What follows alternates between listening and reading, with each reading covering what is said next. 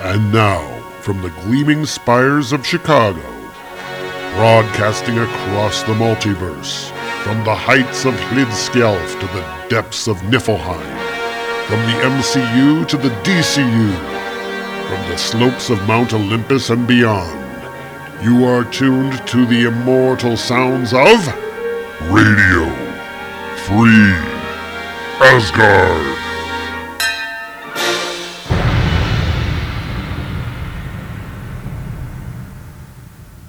And hello, everybody, and welcome to Radio Free Asgard. This is episode number 271. We're the only Thor podcast hosted by a true descendant of Odin, that's me, and a proud member of the Comics Podcast Network. And this week we are back from C2E2. Yeah, it's going to be 2 weeks ago when you hear this, but I spent all day Saturday at the show. Weird experience because it was the first time I've ever been to a comic show by myself. Normally, I would have at least one other person with me. Usually it's Pete, but unfortunately, nobody was available this year for for me to go to the show with, so I just ended up going on my own. Now, the good thing about going on your own is that you get to skip the stuff you want to skip, you get to avoid the stuff you want to avoid, you get to see the stuff you want to see, spend more time in the places at the convention that you want to see. The bad thing about going to a big con like C2E2 on a Saturday, though, is that they're quite often, the Saturday show is generally more geared towards the guests and getting autographs and getting photo ops and that kind of thing. And the quieter days have more interesting panels and programming. And I wasn't able to get into the big attraction this year, which was a joint panel with Stan Lee and Frank Miller. But there was really not a lot there that I wanted to see. So it really was me in the dealer's room and just doing dealer's room type stuff. I suppose that if I'd gone there and stayed in the hotel and I had a little more time and I wasn't worried about getting home to the train and not taking 3 hours to get home, that kind of thing, then maybe I would have indulged in a few other little things. I guess the convention scene is one of those things that if I am in the mood for a con and I want to go to a con, I love it. And if I'm not, then I'm really very meh. But anyway, as you know, I do collect original comic art, and I always am looking for a good deal on original comic art. Oh, the comic dealers this year, the original art dealers were amazing. They actually had a dealer there this year who had a lot of Journey into Mystery Thor pages for sale. And unfortunately, they were all above my price range by, at least a decimal point. They were some amazing pages that they had. They had a Rich Buckler Fantastic Four page that I really seriously considered going deeply into debt for. But you have to keep it a little more modest, though. They had some early Kirby Journey into Mystery pages. They had a page from the first Loki issue. So we're talking some quality stuff here. Now, another thing I like to do at conventions, of course, is talk to creators. Now, there were a couple of major Thor creators at the con this year, and I didn't really get a chance to talk to Jason Aaron. I did actually meet Jason Aaron and had him sign the 2 pages that I bought, which I'll tell you about in a sec. But I actually spent a good amount of time speaking with the artist of Thor's, who, of course, is Chris Sprouse. And we did chat for about a half an hour. So, I would just wish that I'd had a recording going because it was a fun conversation. Anyhow, I'm not promising anything, but I do have kind of a bug in some ears that have a podcast and have asked if they're willing to do it. The problem with professionals that, especially a big name like Jason Aaron, it is really hard for them to make time. And I just hope he doesn't listen to some of my coverage. Some of my complaints about Alfheim and Dario Agger. But no, I mean, obviously I'm coming to it from a place of a creator whose work I enjoy. And the nitpicking and the criticism is just because I want the work to be better. You know how that goes. Anyway, so all in all, it was a good con. Bought a couple of pages from Chris Sprouse. They were Thor's pages. And one was from issue number 1, the other was from issue number 4. And got a nice deal on those 2 pages. And maybe if I remember, I'll post them on the Facebook page so that you can actually see them. But yeah, I guess it was a fun show. And hopefully next year will be a fun show as well. I'm undecided about Wizard World again this year. I haven't been for a lot of years, and I'm doubting I'm going to go this year either. All right, so we do have an issue of Hercules Unbound to cover, so let's go ahead and move along to our review.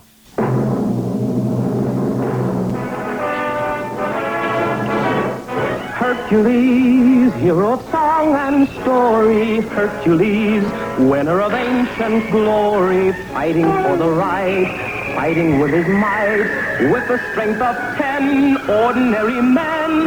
Hercules, people are safe when near him. Hercules, only the evil fear him. Softness in his eyes, iron in his thighs, virtue in his heart, fire in every part of the mighty Hercules.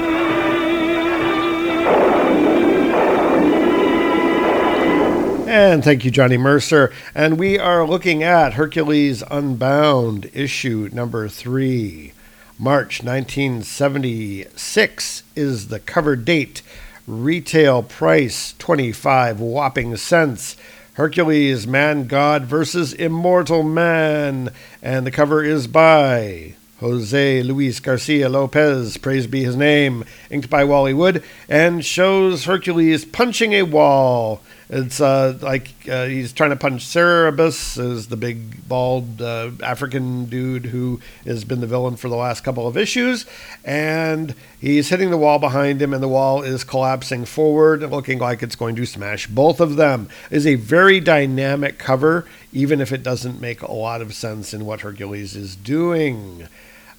So we open up to the splash page, and we have the credits. Jerry Conway was the writer. Jose Luis Garcia Lopez was the artist. Wally Wood was also the artist. Joe Orlando is the editor. So I'm guessing from that Wally Wood did the lettering and the coloring as well as inks, because the Garcia Lopez style only comes through kind of intermittently in the issue. So we open up where we left off last time. There's a big hole in the ground. Jennifer has been dragged down through this giant hole in the ground, and Hercules and the blind boy with the very short shorts and the dog are standing at the top, and there's this sort of green mist rising up through the hole, and we see that the dog, even though he looks really angry and wolf-like in this panel, is whining because he's afraid. And Hercules is saying, "If we're to find Jennifer anywhere, Kevin, it's there, within the pit below." And that's the name of the story, Within the Pit Below. "It's okay with me, Herc, but I'm not too sure about Basil. He sounds awfully scared."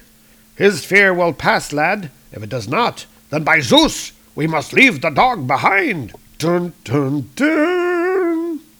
And apparently Kevin laughs at that. Okay.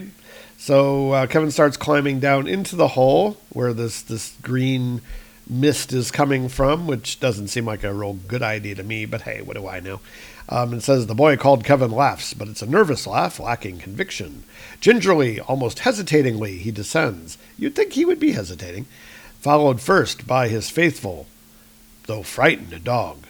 And then by Hercules, which is kind of not what the art shows. The art shows Hercules kind of going first and then the dog, but okay. "He is blind, this boy named Kevin, but in a strange way he can sense things hidden to sighted men." He's got red hair, so I'm thinking he's probably related to Matt Murdock somehow at this point. "For a long, painful moment he stands rooted beneath the cavern entrance, and very slowly he whistles."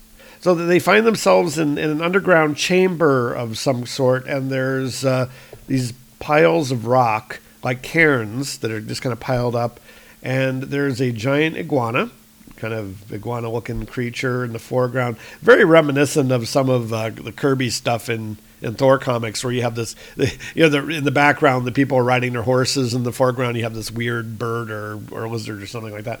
They have that here.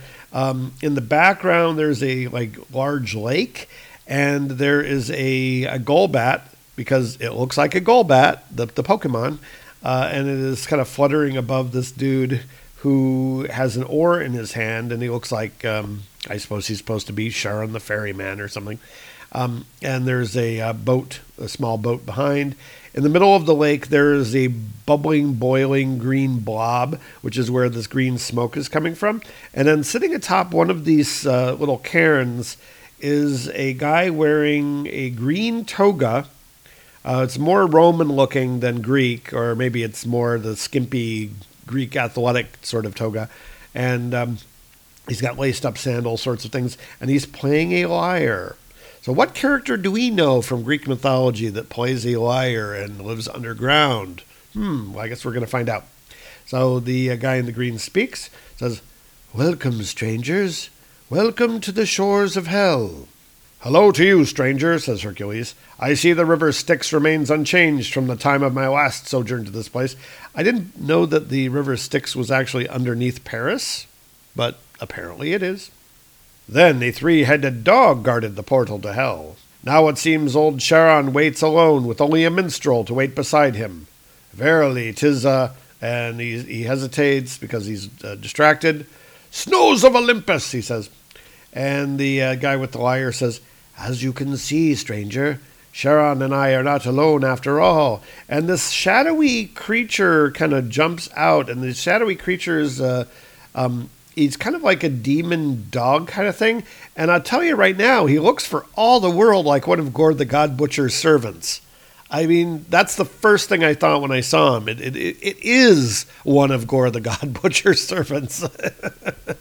So maybe they got the design from this. I don't know. Anyway, it's sort of this dragon dog thing, and it's shadowy, and it jumps out, and it's attacking Hercules.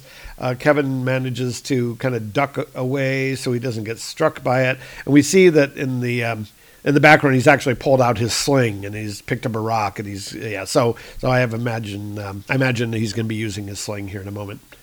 Hercules throws the demon dog thing over his shoulder by doing this sort of Captain Kirk move, using his legs to flip it over with a thump. And Hercules says, "A shadow beast, one of the pathetic creatures without a soul who served the lord of the underworld." The guy playing the lyre, who now we see is wearing a groovy 70s headband. It says, "Quite right, stranger. To please their master Pluto, they fight like demons possessed. No man has ever defeated this one. Will you be the first, my friend?" And Hercules' answer is silent but poignant. He attacks and he lunges forward. Kevin also attacks using his sling with near supernatural skill, aiming by sound alone, in vain. And the rock that Kevin slings just narrowly misses Hercules' head, so goes right through the shadow creature. And Hercules is trying to punch the shadow creature, but he can't hit it because it's like a shadow creature. And we see Hercules' arm gets stuck in the creature, so it's like the vision or something. It solidifies and he can't move. And Hercules says, "Great Zeus, my hand passed through the beast, and now 'tis caught." And the guy with the lyre says, "One of the shadow beast's less appealing abilities, the power to alter the density of its form at will. It can become as solid as rock or as thin as air." And Kevin is kind of turned towards the guy, and he says, You know so much about this creature. Can't you help us?" "Help you? My dear boy, what on earth for?" And we see that Hercules, because the creature actually has his arm caught, he's banging his arm up against the rocks and stuff, so therefore the creature's getting hurt too. And then Kevin goes up to the guy with the lyre, and the dog goes up to him, and he's like jumping up on him like he wants to play. So anyway, so Kevin says, "We came here to save a girl, a friend. She was captured by Cerberus to lure us here. If we don't rescue her, she'll..." And the guy says, "Did you say a girl?" And Hercules is still fighting the shadow monster, and this goes on for the rest of the page at least.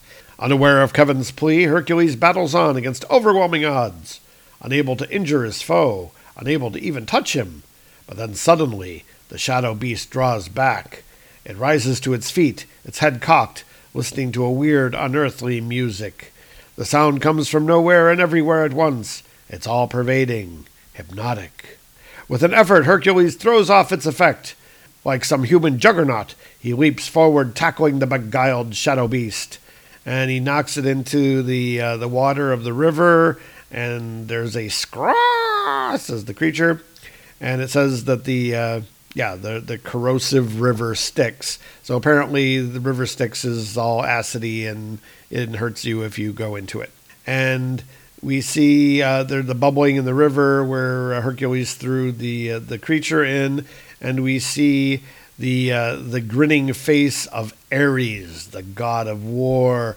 And I don't know if that means that Ares was watching them through like some sort of cosmic means, or whether this creature just turns into an Ares face in the water when it dies. I don't know. Anyway, so we see Hercules standing in the foreground, and we've got Charon, who's been quiet and not saying anything, off to one side, and this other dude off to the other.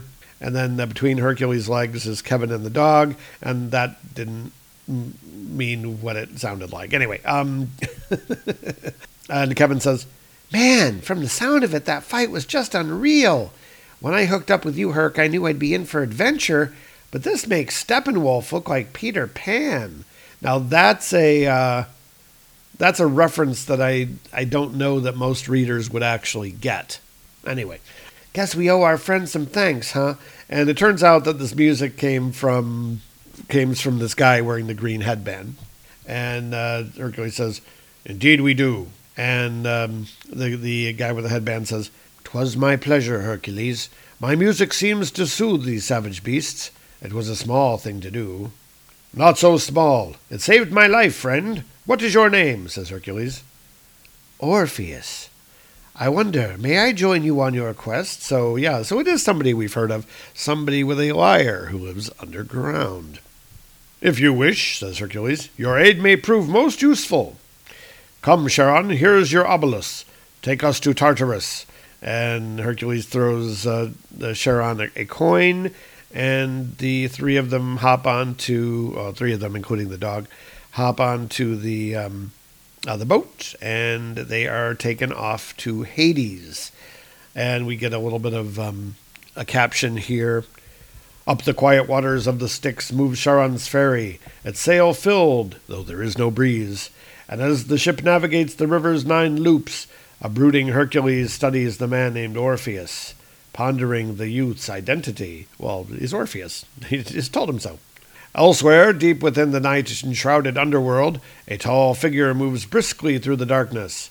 His destination, a castle set on an ash-strewn hilltop, the palace of Tartarus Lord Pluto, whom men call Hades." Well, that's because the Greeks call him Hades, and the Romans call him Pluto. And it turns out that Cerberus, and he is carrying Jennifer over his shoulder, and there are a bunch of ghostly ghosts sort of kind of wisping around, and looks like there's some tortured souls on Catherine wheels. They look like they're on fire, like marshmallows. And there's a hooded figure carrying the Catherine wheel, and there's like a werewolf like next to him, got a werewolf-looking thing.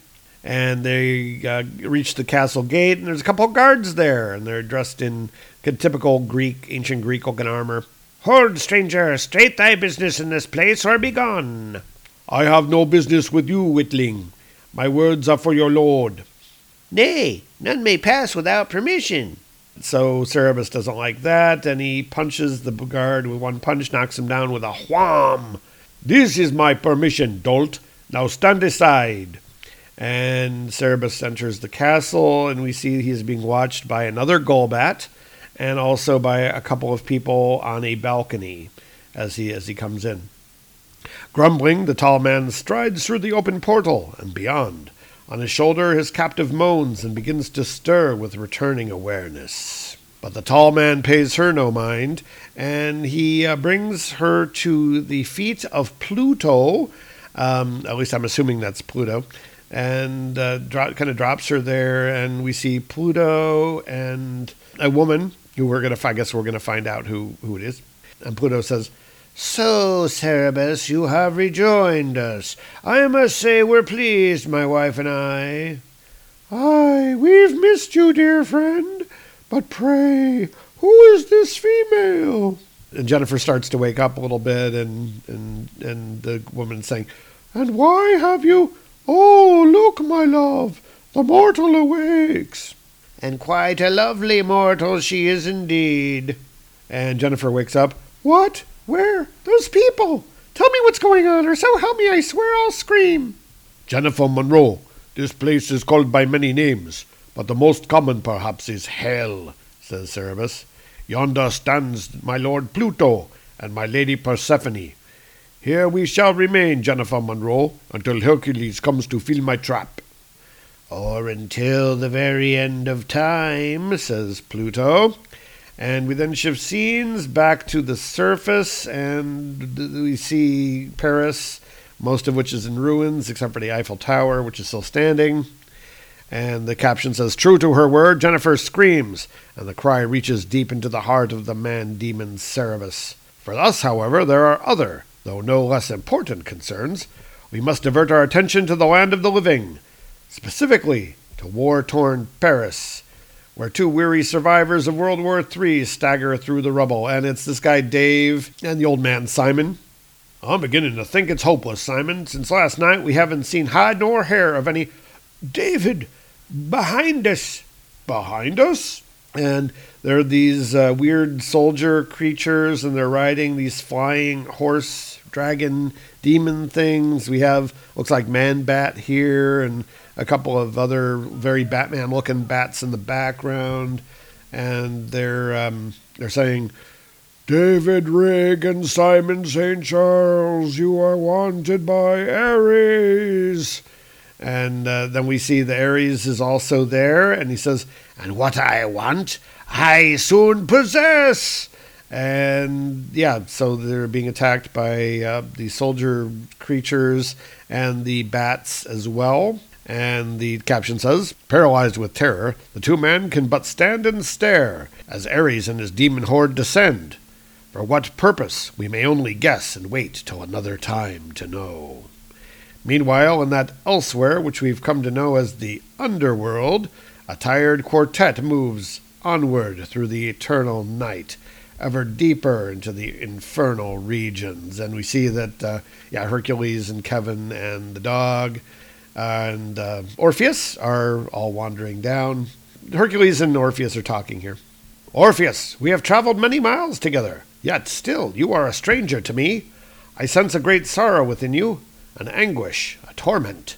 Will you speak of this with me, my friend?" He's doing the sort of William Shatner thing.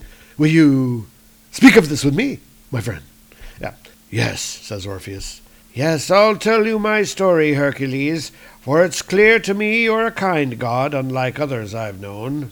My father was Apollo, and from him I inherited my talent with the lyre. In the summer of my 19th year I married. My bride was the fair Eurydice, and upon that day I felt my life fulfilled. Our love was perfect, Hercules, or nearly so. We passed each waking hour together, and dreamed our love would last forever.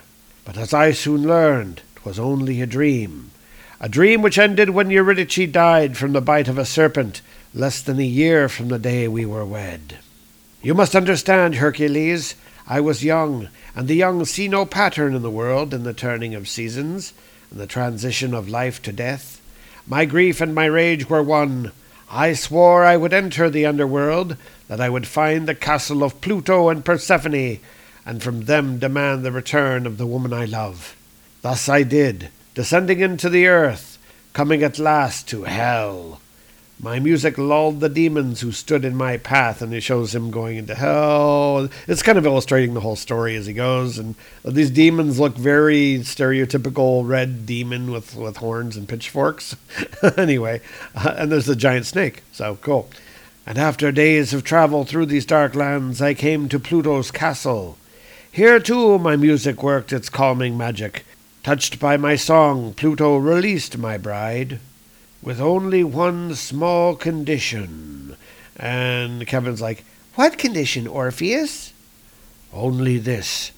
On our journey to the surface, I was not to look back on Eurydice. Such a small condition. But you see, I was impatient and afraid, How could I be sure Eurydice was with me?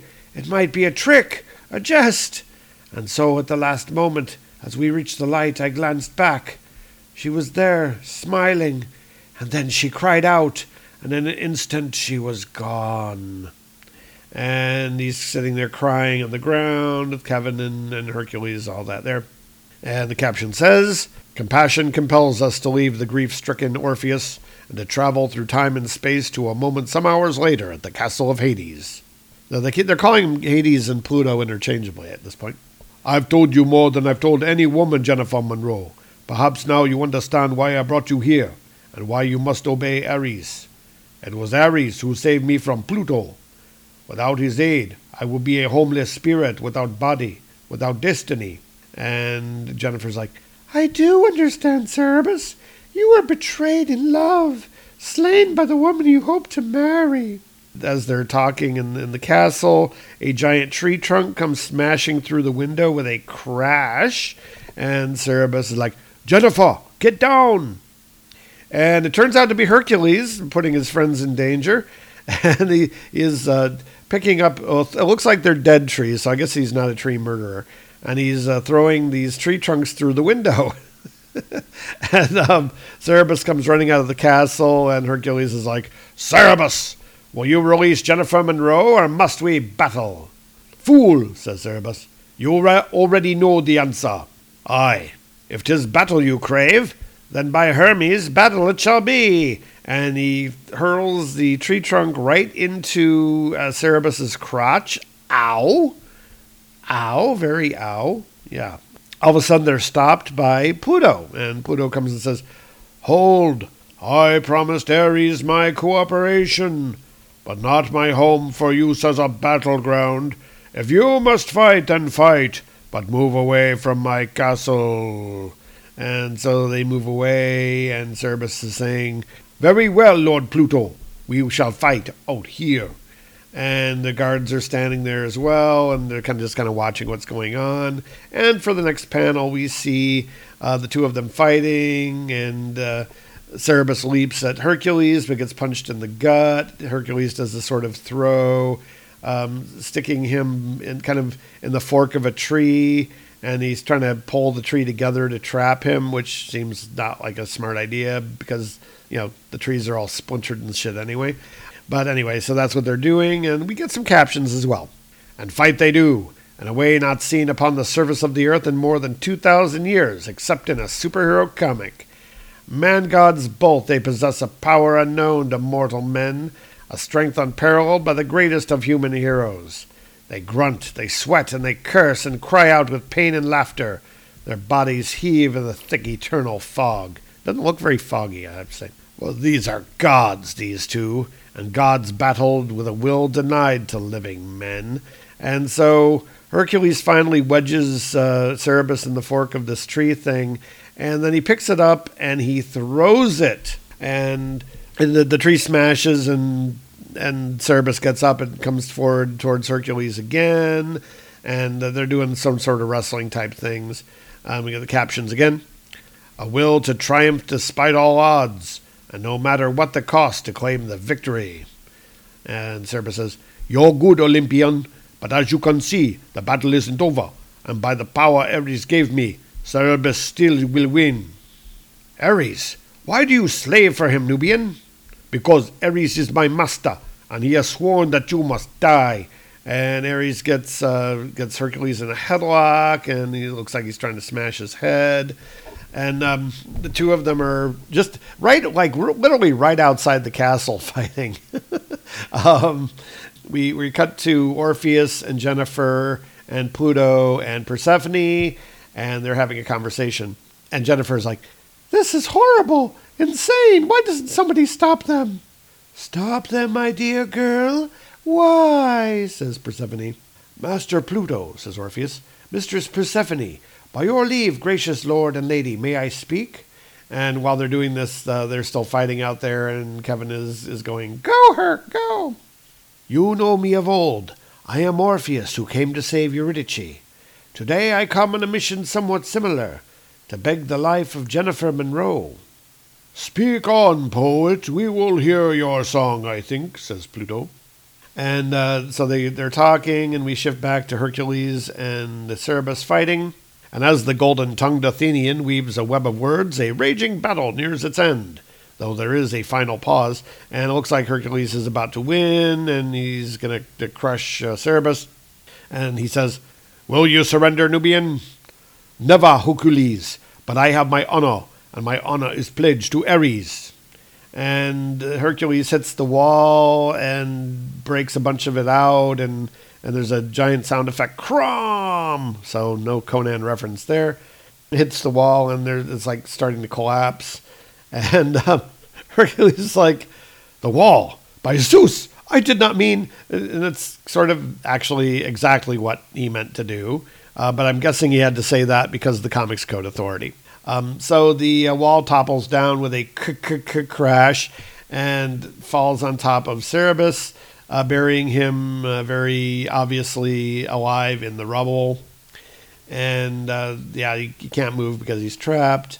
And Jennifer comes running up and he goes, "Cerberus, no, no! She brought you to this, the woman who betrayed you. She's the one who killed you, Cerberus." "No, Jennifer Monroe. This death is mine alone. 'Twas my hate which caused my pledge to Ares. My hate, my need for vengeance. And now the vengeance is fulfilled. The one who betrayed me, at last, lies dead." And we are led to believe that Cerberus dies at that point. And because Jennifer likes to speak the obvious, kind of like our friend Thor, "Himself! He meant himself!" And Pluto says, "Of course. Those who hate always turn that hatred upon themselves in the end. You may take the girl, Hercules. She is no use to us here." Kevin says to Orpheus, "Well, Orph, looks like we can all go home now, huh?" "Home? What is home, Kevin?" "The place where one lives or the abode of those one loves," says Orpheus. "Huh?"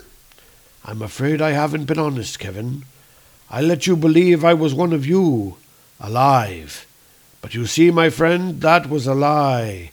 And he starts turning into a ghost and turning back into the green mist. And Dog is going, "Grr, Ralph." And Kevin's like, "But the story you told us." "It happened long ago, Kevin, and it did have a happy ending, of sorts."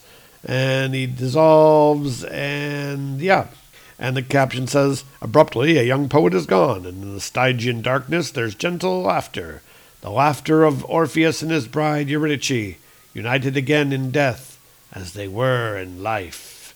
And we get a glimpse here of Cerberus' corpse covered in rocks. And Jennifer's like, "Cerberus, he's really gone now, isn't he?" "Aye, he's been released to join the other spirit," says Hercules, "to rest at last in peace." And we have a closing shot here of them leaving hell, or they're going away from Pluto's castle, and we see the green laughing face of Orpheus in the background, and we have the next issue blurb. Next issue, The Hunter. And that is Hercules Unbound number 3. All right, so before we go into what we think about it, I'm just going to look really quickly at the ads. Most of the ads are pretty similar to what we've had already, but you know how I do like the ads. And we're going to see what we have here. So what do we have? Well, we actually have Think Big monogram models. Yeah, they were doing these large-scale cars for a while that were, big deal. So we have the Big T and 65 Corvette Stingray. The Big T is like this hot rod, like it's like a Model A car that's become a hot rod. And then we have, Hey girls, wouldn't you love to be like Dusty or Sky, the 11.5-inch fashion dolls that do fun things? Both are knockouts in their trendsetter fashions. And so we have Dusty, who's a sort of blonde, not really Barbie-like. It's more like a normal-looking blonde girl. And then Sky, who is her African-American companion. And it shows them doing fun things like riding Nugget, their movable, groomable Palomino. And there's a gymnastics set where I guess they can bounce on a trampoline. And they can play tennis, whack, as it says. Yeah, so fun. So you can be Dusty or Sky, or be like them, made of plastic. We have Shazam and the Cupcake Caper. So we have Shazam, or Captain Marvel, saving Hostess cupcakes for all the little kids. We've got Big Jim's pack again with Jack Kirby art. Yep, because he did that kind of thing. We've got, again, Slim Jims and the metal plates. We got, an ad for Click Clacks. Yeah, I remember Click Clacks had gotten banned a couple years before this because they tended to splinter and little bits of plastic fly off and get in people's eyes and shit. So they're selling them here in this comic. X-ray specs, of course.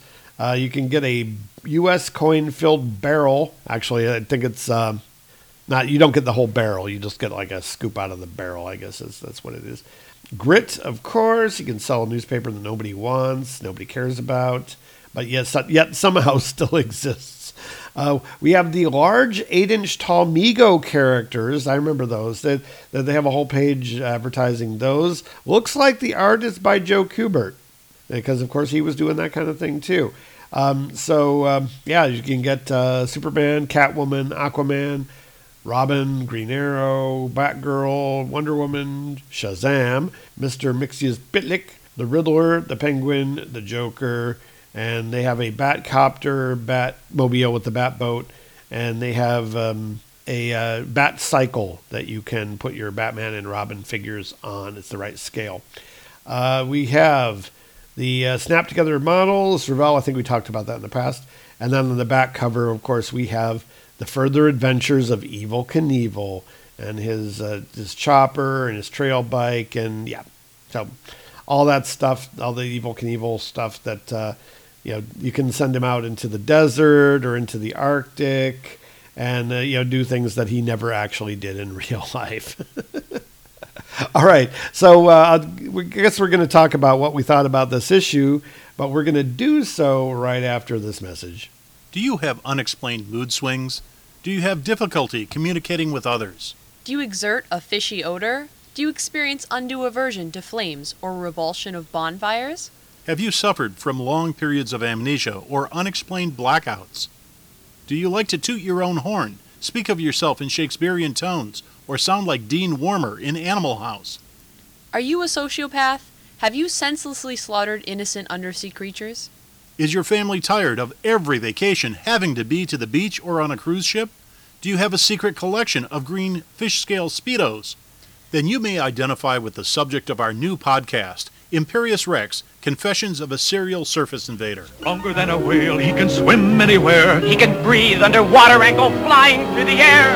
The noble submariner, prince of the deep, will be hurting every demon.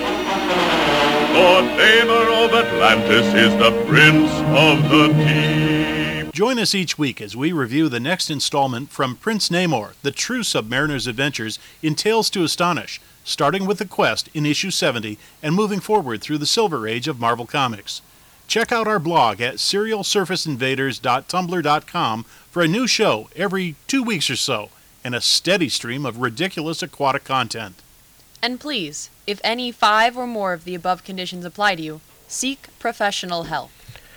And we're back. And of course, the 13th episode of Imperious Rex just came out last week, so you should go and listen to it because they are good.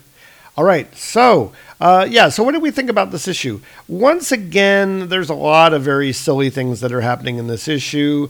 There's a lot of very strange coincidences going on, and the scale of this world is just kind of unbelievably small.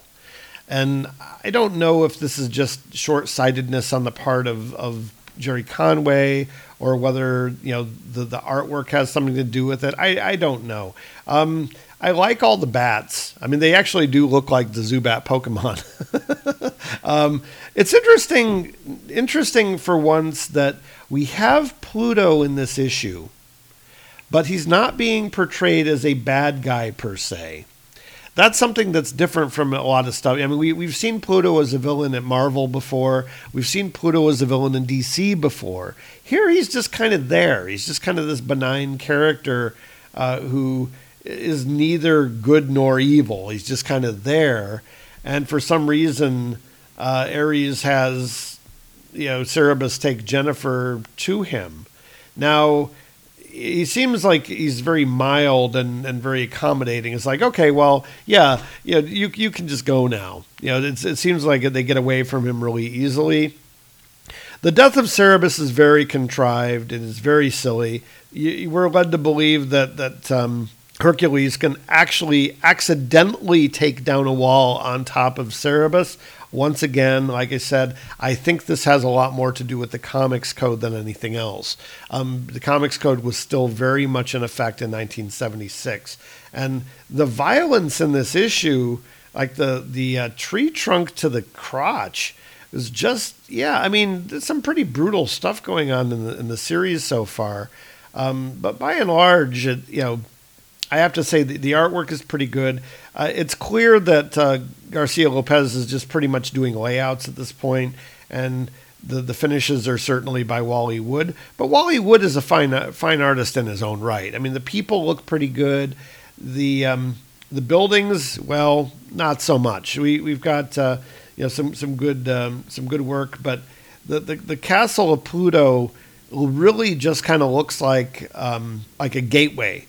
It's like a gateway to a college campus or something. It's just like this tall tower with no windows, maybe 3 stories tall, and then just kind of a wall around it. There's like no castle there. And the scale was really odd. So I guess you could assume that Pluto and Persephone live in one room in the castle. Then maybe that's what it is. Maybe they just live in a closet or something. I don't know. But the scale on this whole issue is very weird. And Pluto will send them outside of this very small castle, but he's still close enough to the castle that he takes down the wall, quote unquote, accidentally. So it's not like they actually really went anywhere. I like to think that Pluto came out to say, no, you're going to get further away. But anyway, weird how Jennifer is so sad about the death of Cerberus. She's actually crying here on page 17 where Cerberus dies. And, having been kidnapped by him, knowing that the guy is a bad guy, he serves Ares, who's the big bad in the series. I don't know. I mean, what do you make of that? I just think it's kind of odd that now she's mourning this guy who maybe it's because he gave her his sob story last issue, and so she feels sorry for him. And given Jerry Conway's inclinations, that's probably it. But if that's the case, then she's really kind of shallow and really kind of easily manipulated. Because I don't know that I'd be so quick to forgive somebody who kidnapped me and took me to hell. Anyway. So, So another issue of Hercules Unbound, and we'll see if this series gets any better or whether it kind of continues to just kind of trudge along in the same vein. I'm going to give this another issue or two before we move on to something else. But, keep in mind that this was only a 12-issue series in total. All right, so with that, it is about time to wrap up this show, folks. Thanks again, folks, very much for listening. We really do appreciate it. And, of course, if you want to email the show, you can do so. The email address is radiofreeasgard@gmail.com, or you can find us over on Facebook. Just look for Radio Free Asgard there, and you will find us. And with that, I am back over the Rainbow Bridge, back to Midgard, and we'll see you next time here on Radio Free Asgard.